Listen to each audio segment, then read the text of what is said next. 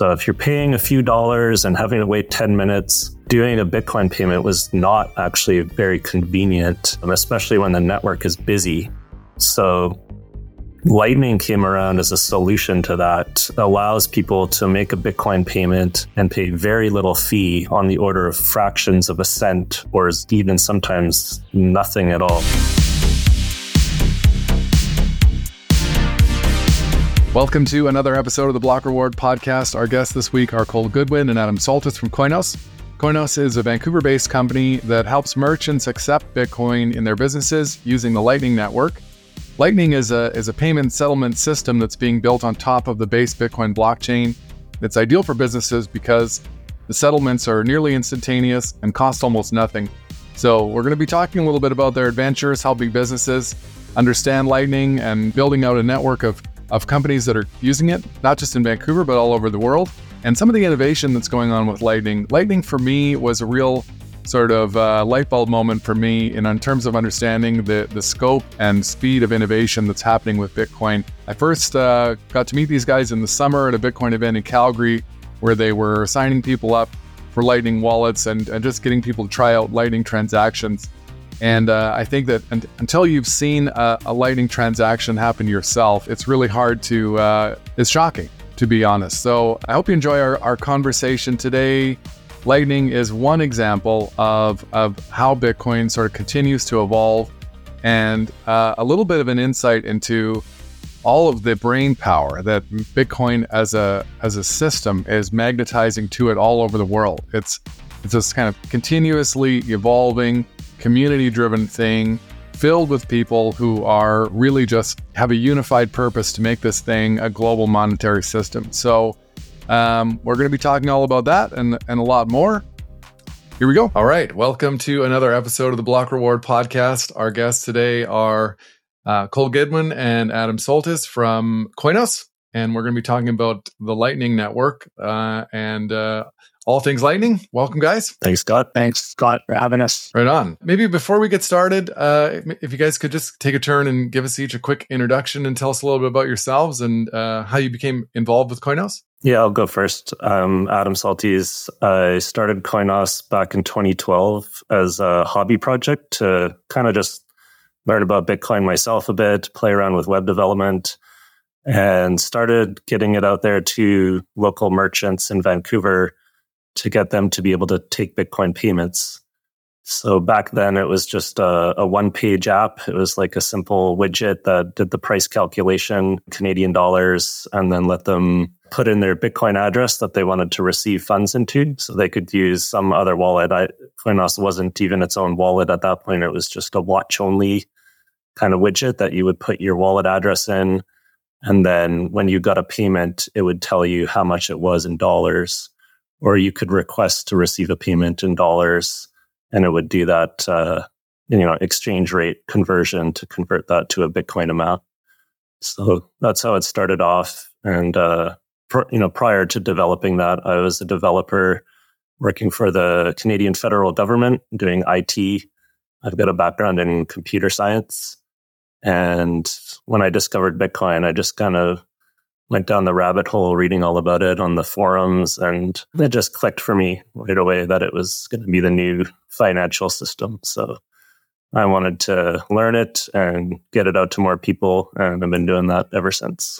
Well, I definitely want to come back to that last point there, but Nicole, tell us a little bit about yourself before we do that. Yeah, so I've been in Bitcoin since 2015. My first Bitcoin I purchased was around the $350 or something along those lines. And then I got into mining a little bit later, and then I started investing heavier into it the more I believed in it. Of course, I thought it was a scam at first, like most people did, didn't trust it. And then I just kind of looked at it as an investment that would serve me better than the traditional finance sector. Eventually that grew, my investments grew, my mining operation grew. And then I met Adam at a event in Vancouver, just like a networking event, like a Bitcoin meetup, essentially one of Vancouver's Bitcoin meetups. And we hit it off, and we were bouncing ideas off each other. we started off talking about a plan for me to approach businesses and stuff like that. One thing led to the other. We had like 5 or 10 businesses in the first, or we had like 5 to 10 businesses in the first like 7 months, something like that. Then in the first year, we had like 40. Now we have over 330 about 2 years later, a year and a half later, about a year and a half later, something like that. And we are but we both have the same goal. The same goal is to Bitcoinize as much as we can. And the most effective way for us to do that here in Vancouver is to Bitcoinize Vancouver as much as possible. And we're always open to other businesses in other countries, other cities. And that's why that's why we have businesses internationally as well, like 150 in Brazil, 6 in Miami. And long story short, we're both very passionate about the Lightning Network and expanding the Lightning Network to as many people and businesses as possible. Very cool.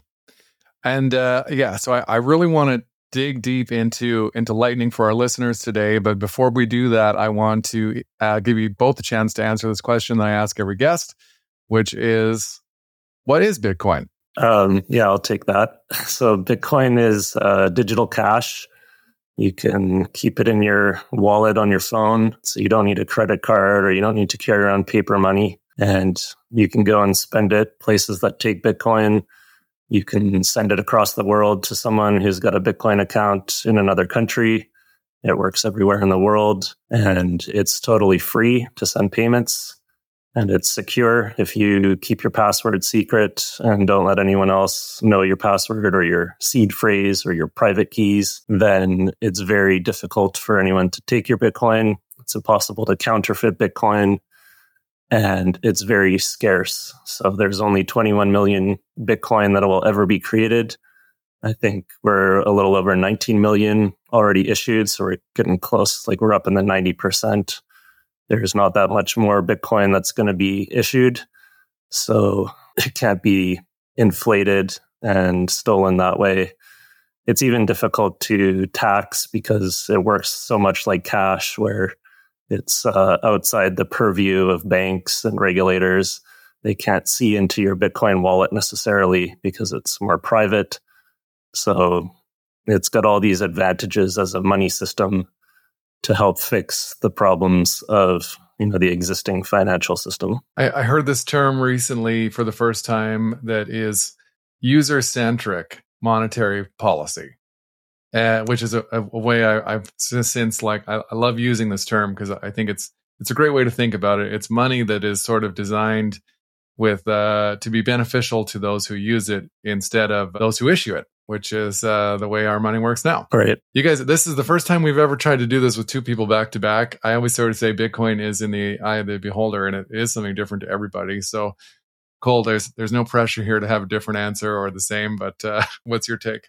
Yeah. What is Bitcoin? It is a digital asset. It's a digital asset that's decentralized. It's a cryptographic code, essentially a fingerprint.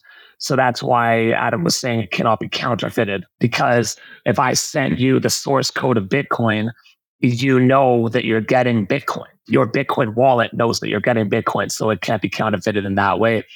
What I've come to realize about Bitcoin is how decentralized it actually is, because it does not rely on one person controlling it. It relies on all of the nodes and miners around the world. Miners are a type of node, and the Bitcoin network relies on those, which is a bunch of people setting up machines or just running the Bitcoin program on their computer. And I like that. And that's why I really value proof of work. And proof of work is the algorithm type that Bitcoin uses. So, and what that means is that Bitcoin is validated based on the amount of work that the miners are outputting, the amount of electricity. Like, you need a computer using electricity to support the Bitcoin network. And the more miners there are mining SHA-256 mining Bitcoin on the SHA-256 algorithm, SHA-256, the more hash rate the Bitcoin network has. So the more hash rate that the Bitcoin network has, it makes it stronger and harder to hack. It's virtually unhackable right now.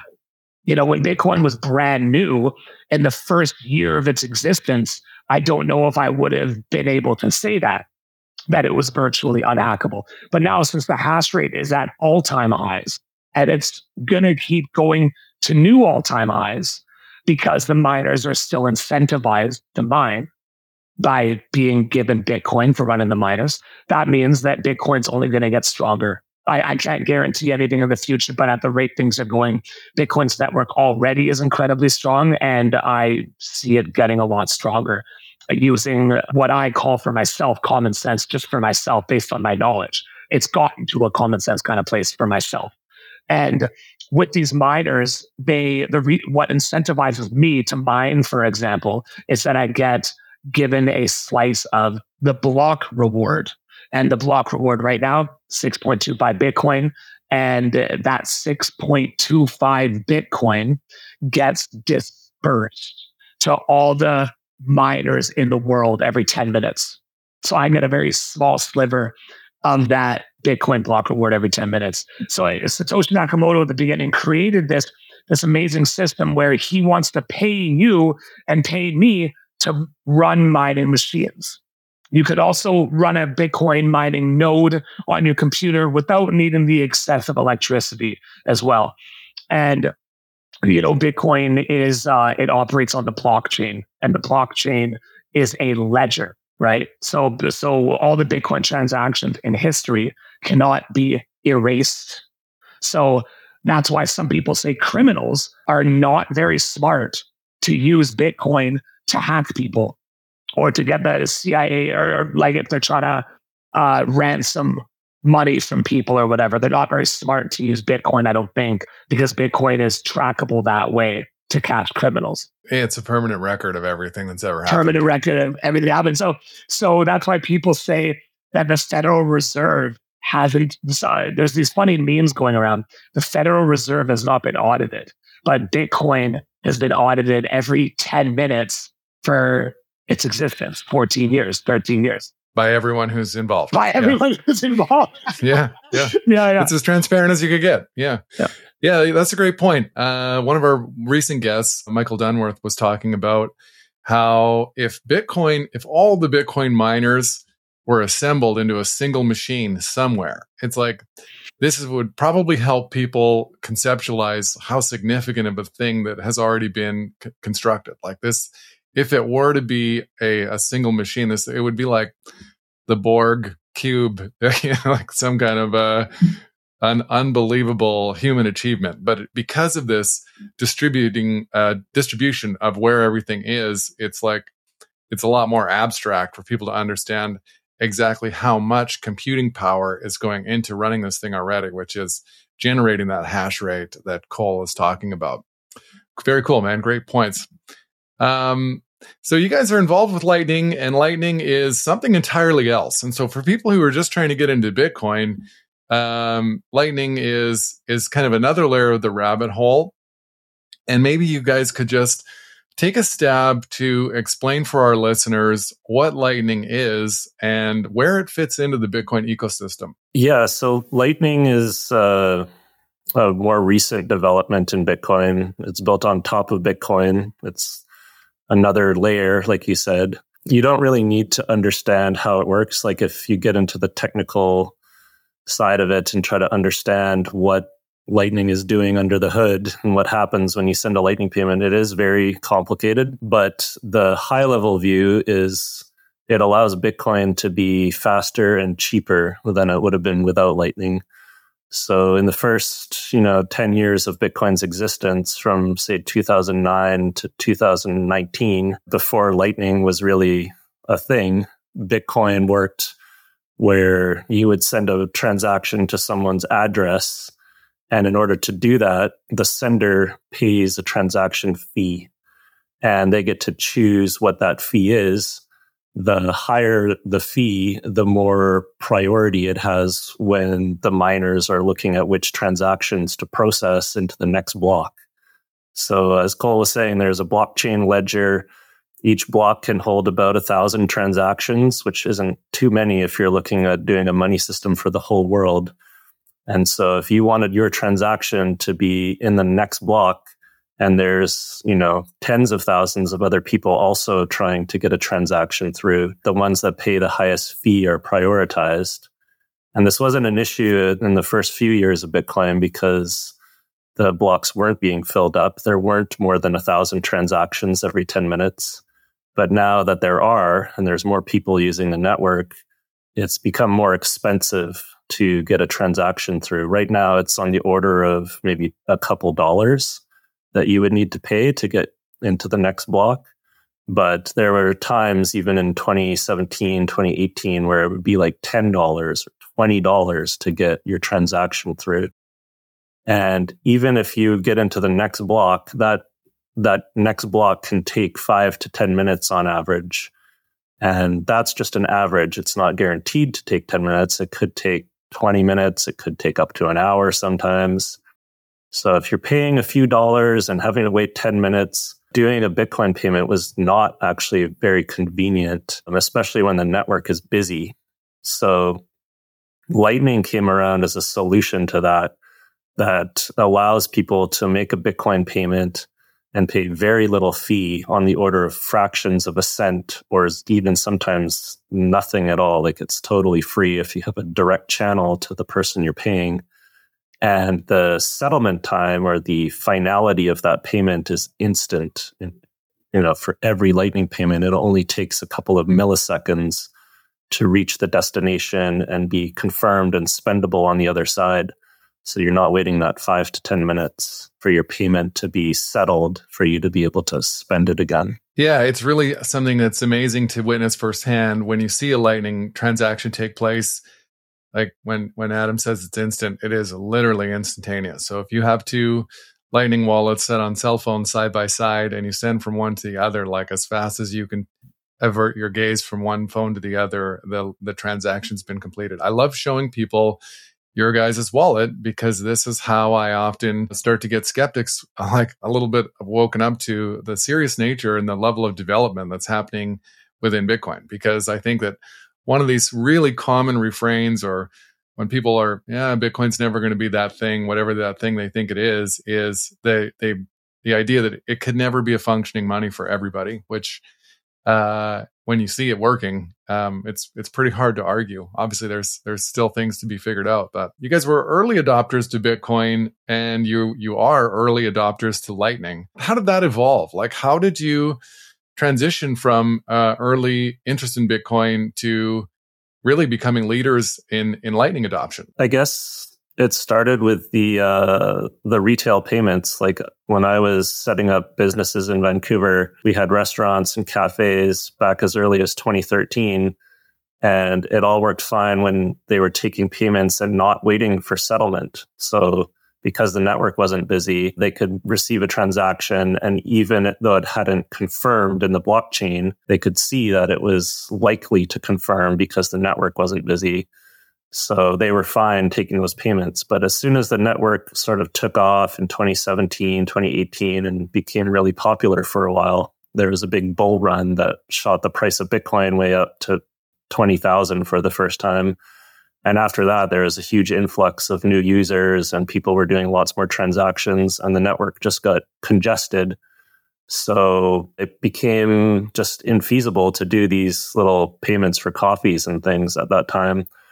So I was thinking it was looking a bit gloomy there for a while. I was thinking Bitcoin isn't going to be the payment system for the world. It might be a savings technology that, maintains its value, or the value continues to go up and it's inflation resistant and it's private, but it's not going to be used for everyday micro transactions like a Visa or MasterCard network. But then Lightning came around and I found it early on because I was following Bitcoin developments and, keeping up to date on the forums and on Reddit and the mailing lists. And it sounded promising and it was promising. It turned out to work pretty well. So I adopted it as soon as it launched in 2018. I incorporated it into Coinos. so that I could get back to having these retail payments again. And without that, I probably would have been doing something different right now if we didn't have the Lightning Network. So that's, the story of how it all came about. Yeah, very cool. I think it's, and for the listeners, if we didn't sort of expressly say this at the start, really what you guys are doing is enabling merchants to participate in receiving Bitcoin from customers. Yeah, we're trying to get those in-person payments happening. So going into stores, brick and mortar, retail, and using Bitcoin in the real world, not just online on the internet. Yeah, and you're such an interesting duo because you're so different. I love it. And Cole, you're the guy who's kicking down doors and talking to businesses about why they want to be accepting Lightning. Yeah. So what usually happens when you go into some unsuspecting business? They're busy selling muffins, and then what? So what I do is I go in there, I ask for the owner, and then when the owner comes up, I grab him by the neck and I say, "You better accept Bitcoin or I'm going to kill you." No. It's Adam has done some of it himself as well. We try to target the businesses that are more one-offs, that are not franchises, that are not chains, mom and pop style stores. We walk in, I talk to the manager or whoever's working on shift, and I tell them that I work with a Bitcoin company. We help businesses accept Bitcoin as a payment option. We have over 300 businesses worldwide. I tell them that stuff. And I tell them, especially lately, that we guarantee that you will get more sales if you start accepting Bitcoin payments. We guarantee you that. So when you tell them that, their ears perk up. They're like, oh, okay, because what do store owners care about most? More sales, right? So you tell them those things, tell them about our community and stuff like that, that are, we have a big community in Vancouver that all want to spend our Bitcoin. And then we get in contact, and back and forth with emails. And then eventually they come around and start to see the light. I will go there in person multiple times as well and just kind of say, "Hey, how's it going?" Lightly, I'll buy a coffee or I'll buy something there and say, "Hey, have you thought about it a little bit more?" Try to stay a little bit light without being too pushy. And just getting them to understand that they will get more sales in addition to the current clientele that they already have. Those kinds of points we'd like to touch on. And what, so for the businesses that say yes, what does the startup, what does it look like for them to get up and running? So we tell them that our service is free, no maintenance fees, no setup fees. We will give them a QR code, a printed QR code, and they will tape that QR code or a sticker of the QR code that we'll give them. We'll tape that on their cashier front desk or behind their payment. Yeah, like they'll tape it on their table where they take the payments from the customers. And then we give them a printer, a small printer. It's like 2 inches by 4 inches, something really small like that. And when the customer scans, oh, there we go. That's the printer right there Adam has. And we sell these printers on our online store, by the way, coinosmerch.com, if anyone wants to look into it. The printer, the way we set it up for the merchant is that when a customer makes a payment by scanning the QR code that's taped on the table there, immediately a receipt comes out from the printer that we give them. So the printer is directly connected to the merchant's Coinos Bitcoin wallet. And then out comes a receipt that is perfectly itemized in sats and the Bitcoin and dollar amount. We set them up with the printed QR code, a printer, and a Coinos wallet. And then we let them know, we give them my cards as well. My cards have the QR code for all of our social media links. We show the business owner where we're going to post their business online. That would be in a nutshell, that'd be the process. Some businesses, like restaurants that are using us, they have a tablet system already in place. So in those situations, they would just add Coinos as a button on their tablet's home screen. Coinos is not a downloadable app from the App Store, which is what we like. We like it this way, that it's not like that. And it's a web app. It's a web app, so that way no one has to download anything. Safer for the user, easier for us as a business to make updates make updates accordingly. Because when we make updates, you as the user, you don't have to re-download anything or reinstall anything. The updates happen automatically. So that's how it's easy enough to just add a button on their home screen of their tablets that they are currently using. For like restaurants where waitresses are walking around with their tablets to the customers. So those are some other options. Yeah. We're also integrated with Shopify. There's multiple businesses using us for their Shopify store because we have a Bitcoin wallet plugin with Shopify now. The button to integrate with Shopify is in our app itself. The button to integrate with Shopify. That's really cool. So, what are the kinds of objections or hesitations you get from businesses once they've kind of understood what you guys are offering? Generally, Adam, you can answer some of your experiences. Often they'll ask about how do they get the money into their bank account, and it'll be like, well, you don't need to move it into your bank account. You already have an account with Bitcoin in it, and Bitcoin is money. So you don't need to convert it to fiat. That's something that comes up often. They'll think that we're an exchange and we're going to convert the Bitcoin they receive into dollars for them. That's something we don't do. We occasionally will refer them to other services if they really need to get the dollars. But most of the merchants that we sign up, we end up convincing them to just hang on to the Bitcoin for a while, keep it in Bitcoin. And if they really need the cash flow, we'll tell them, ask your suppliers to get an account or ask your staff if they'll take some of their wages in Bitcoin. Rather than converting it to fiat dollars, try to spend it directly.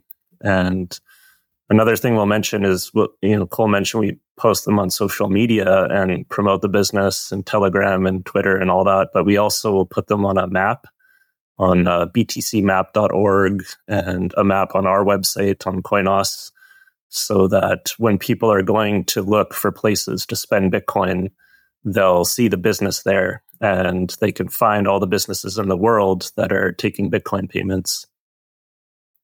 So it's a good way to, drive Bitcoiners to find these businesses where they can pay Bitcoin. But it's also a place where merchants who have received some Bitcoin and now they have their first Bitcoin can go and find other places to spend it. So if they pay themselves in Bitcoin from the company, treasury or whatever, the owner can take a dividend or take a wage from that Bitcoin earning and go out and spend it on whatever they want. So spend it at other restaurants or cafes or get a haircut or whatever they need to do. So that's what we're trying to encourage, is the circular Bitcoin economy.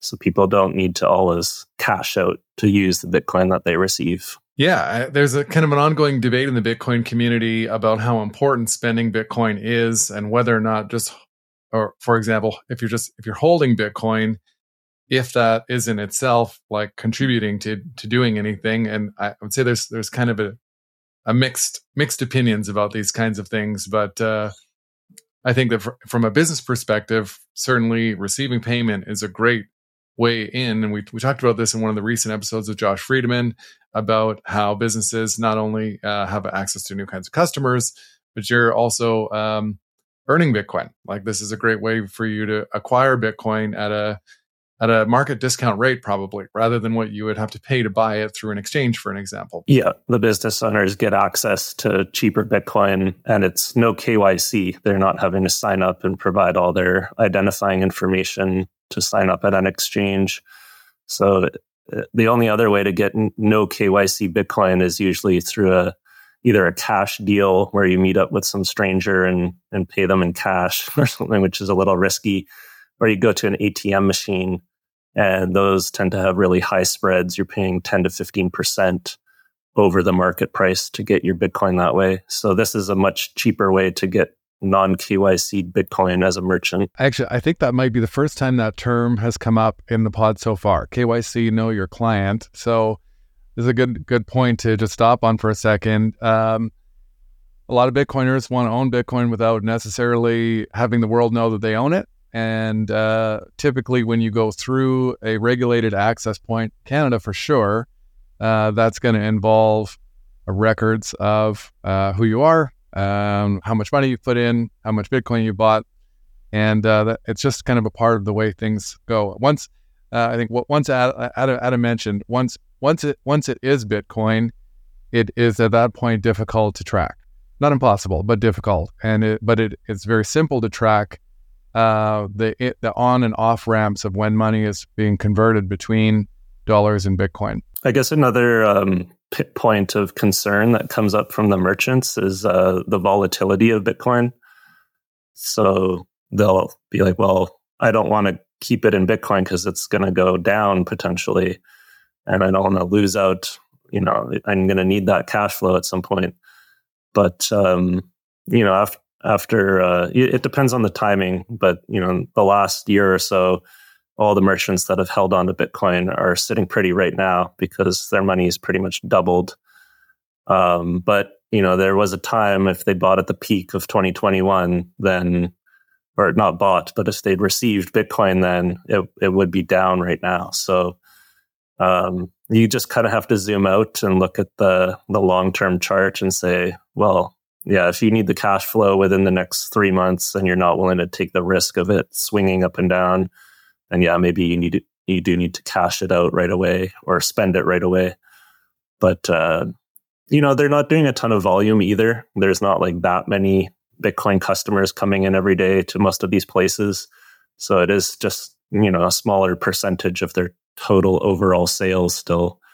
We're hoping to change that, but we're not there yet. But it is just, they're doing a few $1,000s, some of them. And most of them are able to get by just, setting that aside for now and taking a gamble on it, so to speak. So it's working out for them so far. And the more that it goes up and, the price increases rather than decreases for them, then that's going to convert them to be more hardcore, staunch Bitcoiners where they're going to start to think about moving more money into it. They're going to move their savings into it. And they're going to tell other business owners that this is something you should get into because it's a way to make money on the money that you've received. Instead of losing money on the money you've received. Exactly, yeah. They're not losing it to inflation and taxation as much. But keep in mind, you only lose when you sell.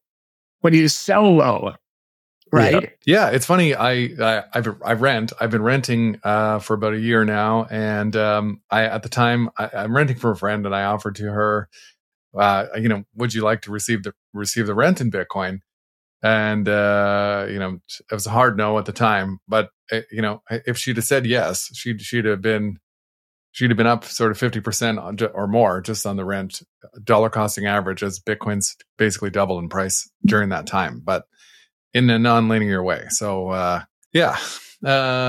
so you guys are orange pilling businesses all over the world. You mentioned Brazil. How did that happen? You have all of a sudden like hundreds of businesses halfway across the world. Yeah, they've known. Adam, you might want to answer that because you've been in contact with the lead organizer of that organization for some years now, right? The lead organizer of that community, right? There's a group or project in a town in Brazil called Bitcoin Aqui, and they're just a couple of Bitcoiners as well. They found Coinos and they like the interface. They found it really easy to use. And they like the fact that it's web-based, so you don't need to install an app or get any kind of tablet or device to use it. It just works on your phone that you have already. And everyone in Brazil is already accustomed to just using their phones to receive payments. So, a lot of merchants here, they push back on that a little bit if they're expecting to have some sort of special Moneris terminal or device that they're going to have to pay to accept a new payment method. But down there, it's second nature to them. They're already using their phones and they're comfortable with staff just using a phone to accept a payment. They don't need like a dedicated device or anything. So they just set up Coinos accounts for a ton of businesses down there. I think they're over 200 or maybe more than that now. Hospitals, pharmacies, butchers, bakers, every kind of business that's in this little town. They just went and set them all up with Bitcoin accounts and gave them stickers. And they're way ahead of us in developing that circular economy. They've got more businesses, more different variety of businesses. And there's more people just using the wallet day to day to do their transactions, which is really awesome. That's so cool. Have either of you guys been down there? No, I'd love to go one day. I haven't been yet. On my to-do list. Yeah. I was like, do they get a pair of shoes? Like, as every business, for the listeners, inside your guys' merch store, you sell lots of stuff. And one of the things you guys sell is Bitcoin shoes. Mm-hmm. Yeah. Oh, yeah. Yeah. The shoes are popular. Yeah. They go like hotcakes. Yeah. We just got a new stock. We have in person now, right? But people can still buy them online. Yeah. They're good. They're durable too. How did the shoes come about? Well, I just kind of had the idea of getting them, of getting shoes. Why not? I was like, man, that'd be kind of cool. Not many people are making Bitcoin shoes, so why don't we be one of the first people to do it, right? And started kind of tinkering around with the design. We can make them custom for people too, as well. So the ones in the store, I can customize it for people as well. Yeah, so they just came about with us just adding a cool factor to our business, something different, trying to be a little bit different than competitors. Yeah, they're great. They're great. And so you guys you're mentioning your mission of sort of orangifying all of Vancouver. Vancouver seems to have a really great Bitcoin community. How would you say it's going? I'd say it's going really good. Yeah. Yeah, we probably got one of the best communities in North America. We're not as good as Rolante Brazil yet, but for, compared to other major hubs like New York and LA and Chicago and all these Canadian cities, Toronto, Montreal, Vancouver's, I think, out ahead of the pack right now. So we have a really strong meetup group here, multiple meetup groups. We do a lot of events. Cole and I just finished hosting Bitcoin and Coffee, which we do every Monday morning. It's a casual meetup for people to just come and chat about Bitcoin and drink coffee. And we go to some of the cafes that take Bitcoin payments. We've had like some larger events. We had a block party in September that was really well attended, probably over 300 people coming out, and a bunch of vendors and merchants showing off their stuff and selling it for Bitcoin, and people doing talks and tutorials. And I don't know, yeah, there's just a really strong contingent of Bitcoiners here that are willing to go out and spend their Bitcoin at the merchants and promote it. And we're all trying to, spread that adoption as much as we can. So it's going pretty well so far. For sure. I think, one of the things I run into in Canada a lot, and Alex Gladstein, who's a famous Bitcoiner, has sort of coined the term financial privilege. And it's like, Westerners oftentimes have a difficulty to, imagine the adoption of Bitcoin on a widespread scale because our money just works better than money works in most of the rest of the world. So just in talking through it, it's not a surprise to me at all that somewhere like Brazil would be, of course, this is where people are going to be more adaptive and more resourceful in terms of finding something that's going to work for them better than their own money, which, inflation's been painful in Canada and North America for the last forever, but nothing like people who will wake up the next day and have their money be worth 90% less than it was when they went to bed, which is a reality for a lot of people all over the world. And so building the urgency for spending Bitcoin in places where the money has been more reliable, I can see that being a challenge as well. Yeah, like most people here, they're used to tapping their card and it works for them. Consumers don't think about the fact that merchants are paying 2 or 3% to take those card payments. They think about the 1% cash back they're going to get. But that cost to the merchant for taking all those card payments forces them to raise their prices 2 or 3% to cover that cost. So really everything is a little bit higher across the board. And if we all use Bitcoin, we'd be better off. But people just don't really think about it too much here. Things work well enough for them. They haven't had inflation. They haven't had their bank accounts frozen or seized, unless there's the few people supporting the trucker convoy. But for the most part, people here have had a stable banking system and currency for many, many years. So they're not as inclined to try something new or even think about the need to try something new. But, that may change in the next few years as the dollar keeps inflating and banks keep doing their thing. So we may see an influx of people sooner rather than later. Mm-hmm. Yeah, I always, it's further inflation is 100% certain. So this is a great time to be listening and learning about Bitcoin, because what may fluctuate is the rate at which the money has to inflate and prices will go up. But whether or not it's going to happen is not a maybe. It's definitely going to be a problem, and a problem that likely continues to get worse. I'd love to just come back to you for a second on that, because you mentioned something about the embedded fees that credit card companies charge. And so when you're talking to merchants about that particular aspect of basically zero fee transacting on Lightning, is that something that, like, to me, that would be a real light bulb moment for anybody who's every single percent totally matters right now. Yeah, you'd think it would be like a game changer for them, but because they don't get many people coming in to ask if they can pay with Bitcoin, they assume there's not going to be much traffic. They don't know about our community.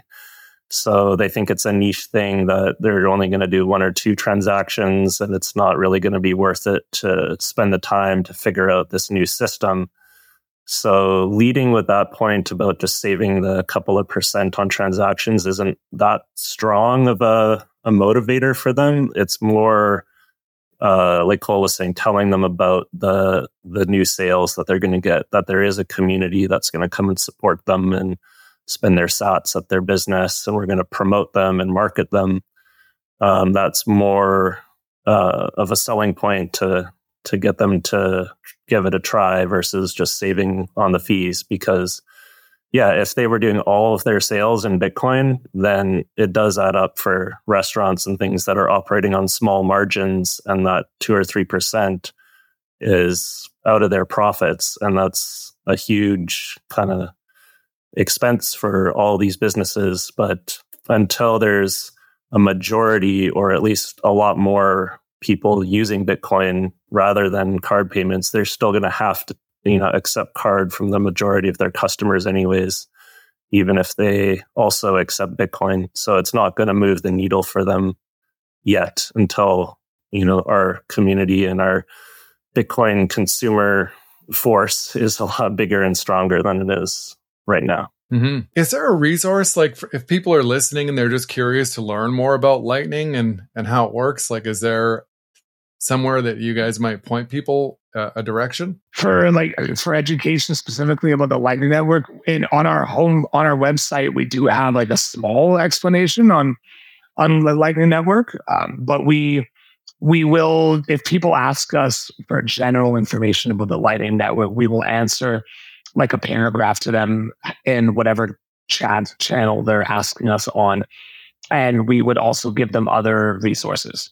We do have multiple how-to videos, like how to use our wallet and stuff like that. Yeah. I'll give a shout out to Lightning Labs. They have lightning.engineering is a website, and they've got really good documentation, and they do deep dives into the technical side of Lightning. So if you really want to go deep on it and learn how it works, that's a good resource. And also Ben Sessions, he's a Calgary-based Bitcoiner who's got a YouTube channel. He's put out a lot of reviews of Lightning wallets and different resources to check out. So something that I want to. Yeah, I think it's another really something when people first start exploring Bitcoin and learning about Bitcoin, to see the level of innovation that's happening at a global scale. That's really just community driven. So it's people like you guys who are want to get involved and have the skills and know-how, and there aren't really like barriers of entry to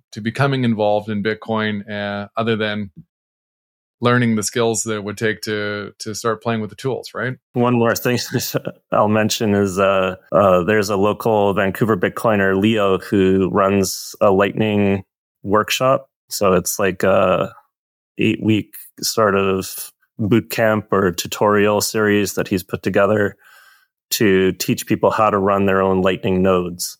So if you actually want to run the Lightning Network on your laptop or on a Raspberry Pi or an old computer or something, you can reach out and he'll set you up with everything you need to get started with that.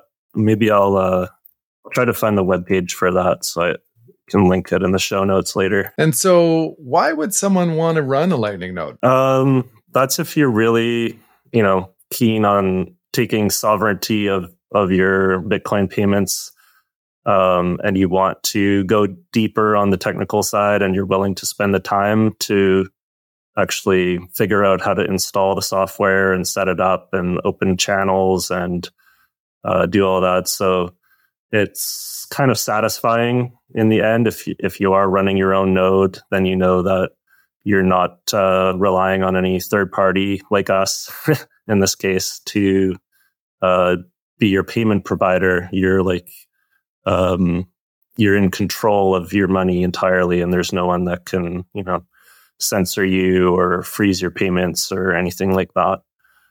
But what we provide is an easy on-ramp for people who don't want to go through that process to get started with Lightning and start, getting a feel for it, send their first payments, and, benefit from the fact that it's instantaneous and free payments without having to go through all the technical setup and all that to run your own node. But that is something we encourage people to do once they're ready to, spend that time commitment to figure out how to do that. And for if there are business owners that are listening right now and they want to move forward and get in touch with you guys to do this, how do they do it? They can reach out to us through email, it would be cole@coinos.io or adam@coinos.io. They could also reach out to us on our Telegram channel, our Telegram group chat that we have there. And all of our links on our social media is also at the bottom of our homepage. Our homepage, coinos.io. You just scroll to the bottom and our link tree is there with all of our links. Twitter, Instagram, Facebook, and Telegram. So you guys, I was fine too with Bitcoin stuff. It's like Bitcoin people have one way of talking to each other and then kind of another way that they have to talk to outsider people who are less familiar with the content and the ideas. Imagining you guys are lightning bulls. Like, if you could give your own take on where you think the Lightning Network is going or where it might be in 5 or 10 years, you guys are the experts. Like, where do you think Lightning is going and going to be? Yeah, I think it's growing at an exponential rate based on the Lightning capacity. You can check the overall Lightning Network capacity. It is also pretty much an all-time high right now. If you look at the graph, it's up and to the right. Or my camera's mirrored, sorry. It's up and to the right, the Lightning network capacity, which is a good sign. That means it's able to handle more and more. The Lightning network, when people understand the data of the Lightning network, they jump on board.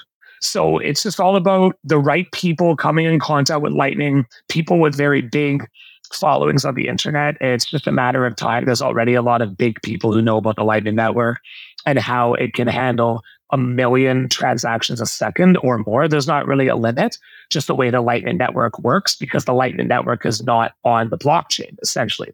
That's part of how we're able to transact Bitcoin on the Lightning Network instantly for virtually no fees, right? The Lightning Network routing fee is very low.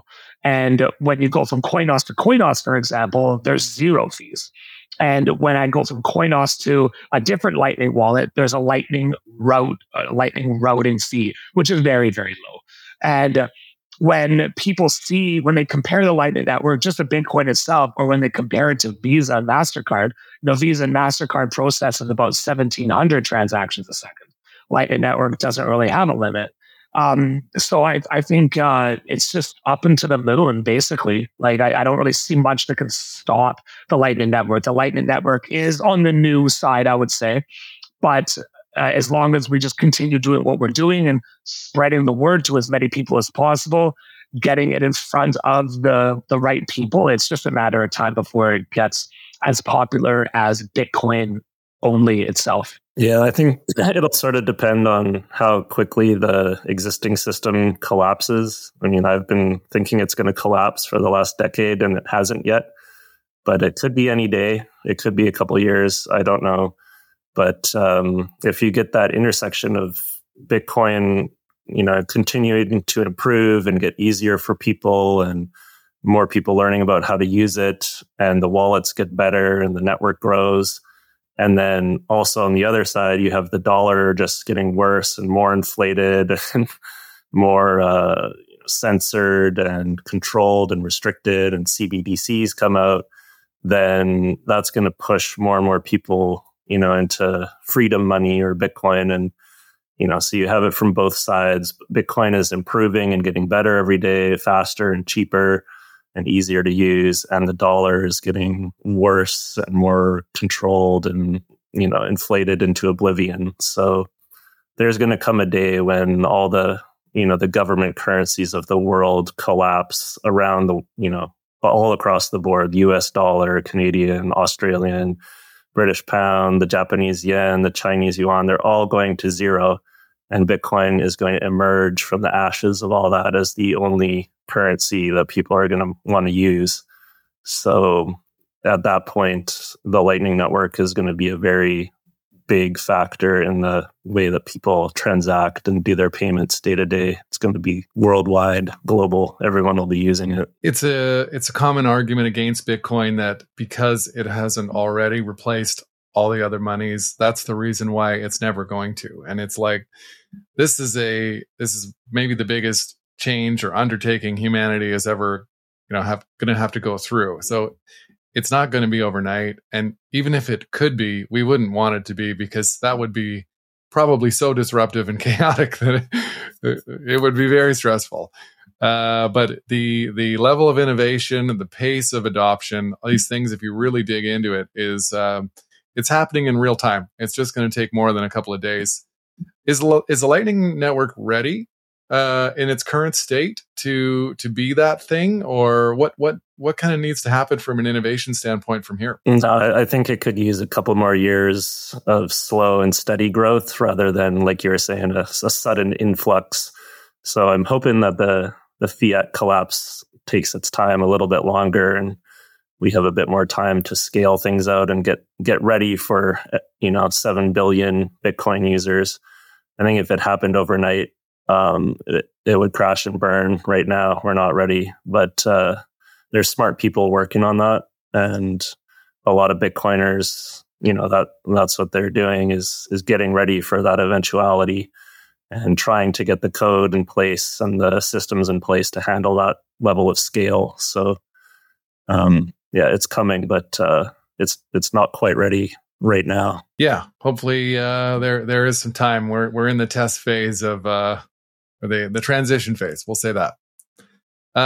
Cole, before we take off, I want to talk a little bit about some of these street videos you're doing, talking to people about Bitcoin in everyday life. How did that start? Yeah, so I just had an idea that I wanted to do that, and I was like, hey, this is like, why don't we do something like that? It'd be kind of fun, because I like to think that I know enough about it that I'd be able to answer pretty much any skeptic, any complaint they have against Bitcoin. And I wanted to turn it into something entertaining. So then I started talking to there's bitcoinnews.com. I've been in contact with them for a couple of years now.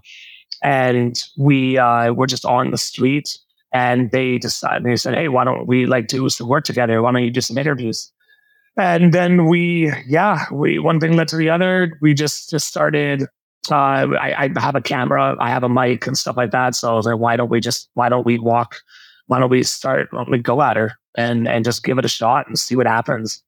And we're just happy with the results now. So it's great. Yeah, of course, we share it amongst the Bitcoin community in Vancouver, and I'm out and about in Vancouver at nighttime sometimes with it. So, what's the funniest thing that's happened as you randomly approach strangers and ask them about Bitcoin? Well, there's some stuff that we don't post publicly online because sometimes it can get a little bit inappropriate, actually. So there's some things that have happened that we can't post online. So we'll be like talking with a group of people, and then we'll get like threats from people like walking by, and then the threats from those people start to generate threats from the group of people that I'm interviewing, and then it becomes this like really and it's at nighttime on Granville Street where people are a little bit inebriated, people have had a few beers, and it can get kind of rowdy sometimes, right? I find it like I'm okay, I'm comfortable with it, but sometimes it can get like really heated with yelling, like swear words at each other, almost getting in fight, like just because it's like that. You got a group of people walk down the street, another group of people that are a lot of really confident because they're with a group of their friends, so they feel like they're high chested and stuff like that. So stuff like that happens. Some other funny stuff that we did post online was this one guy was saying, I was telling him how bad inflation was, right? This is one of our more recent videos. And he believes inflation is at the number that we are being told. Like he believes that inflation is like 4%, 5%, 6%, right? So I'm like, sorry, man. Sorry to burst your bubble, but inflation is way worse than that with a bunch of things. And then he's like, I'm an academic, man. I'm an academic. Show me some anecdotal. He's like, show me some evidence. And I said, yeah, my evidence is my eyes. Like I look around at the grocery store and some things are 50% more expensive, 30 to 50% more expensive than just a year and a half ago. Right. And there's a bunch of stuff like that in the world that is exponentially growing so much faster than 5% a year. Right. And we got into a heated argument about that. And in the video editing, we put like an academic cartoon hat on his head right after he said that I'm an academic. So I mentioned because we talk to a lot of, I get in contact with some like college kids because at night I'm out and about on Granville Street in Vancouver. There's a lot of, young 20-year-olds that are out and about and stuff like that. They're in university. They think they know everything. So I love talking to people who think they know everything. And they think Bitcoin's a scam. Some people say one funny thing a guy said was, he's like, well, I don't trust Bitcoin because I can't see or touch it. And then I said, well, yeah, what about your bank account? It's the same thing. You can't see or touch it. And he's like, oh, yeah, that's right. Because he started to think a little bit about it. And he might say, oh, well, I can see it on a computer screen. Like, yeah, it's the same with Bitcoin. You can see your Bitcoin on a computer screen, but you can't pick it out of the air, just like your bank account. Your bank account's the same thing. Your RBC bank account is the same thing as Bitcoin in that way. So those are some pretty funny things. Yeah. Some other, and then we can talk, when I see you in person, I can tell you some other stories that are pretty funny too, that are in it. Remind me to ask. Yeah, I'm definitely interested. Cool. Yeah, for anybody who does think inflation is reported at 4% or whatever it is, it is, as long as you remove all of the essential things that you need to live: food, shelter, electricity, gasoline. No problem. Yeah. yeah, exactly. Yeah, that's funny. Cool. Well, maybe we'll wrap here. Thank you guys so much for coming on. I love what you're doing. I would really encourage for anyone who's listened today to go to it's coinos.io and download the wallet and even just put some money in and play around with it. And like I said, for me, it was actually with these guys using the Lightning wallet was my first experience with Lightning, and it was a real sort of watershed moment in my understanding of what is happening on this network. And like I said, people all over the world are using it. Just because it's not happening with your friends or in your neighborhood today, it's really not a reason to dismiss the level of innovation and adoption that's going on where you can't see it. So you guys are doing Satoshi's work. Thank you. Thanks, Scott. Pleasure. Thanks, Scott, for your time. Appreciate it, man. All right. We'll see you guys again soon. Hope so. Thanks for listening to this episode of The Block Reward. We're trying to do something different here, creating accessible conversations meant for people who aren't obsessed with Bitcoin. If you found this episode informative and engaging, hit that subscribe button to make sure you stay updated with future episodes. Your feedback matters. We'd greatly appreciate it if you could take a moment to share your reviews and help us with our goal of creating Bitcoin content that is simple and easy to understand. Bitcoin has an important role to play in the future of finance. It will change the way we save, spend, and invest. Discover why Bitcoin offers a game-changing opportunity for forward-thinking employers by visiting blockrewards.ca. Block Rewards' mission is helping Canadian employers implement strategies for integrating Bitcoin into compensation and benefits, supercharge your recruitment and retention strategies, and help your team members plan for the rising cost of living by rewarding their work with the hardest money ever invented. Special thanks to our top sponsor, Paramount Employee Benefits Consulting, Canada's only Bitcoin forward benefits and pension advisory. For more information, find them at paramountbenefits.ca. Big shout out to Podigy, our production team that makes all this possible, and BMX Escape for producing our music. Bitcoin is an expansive and dense topic many people walk away from early. To Bitcoin enthusiasts looking for that podcast they can share with friends, family, and colleagues, one they'll actually listen to, we hope that is us.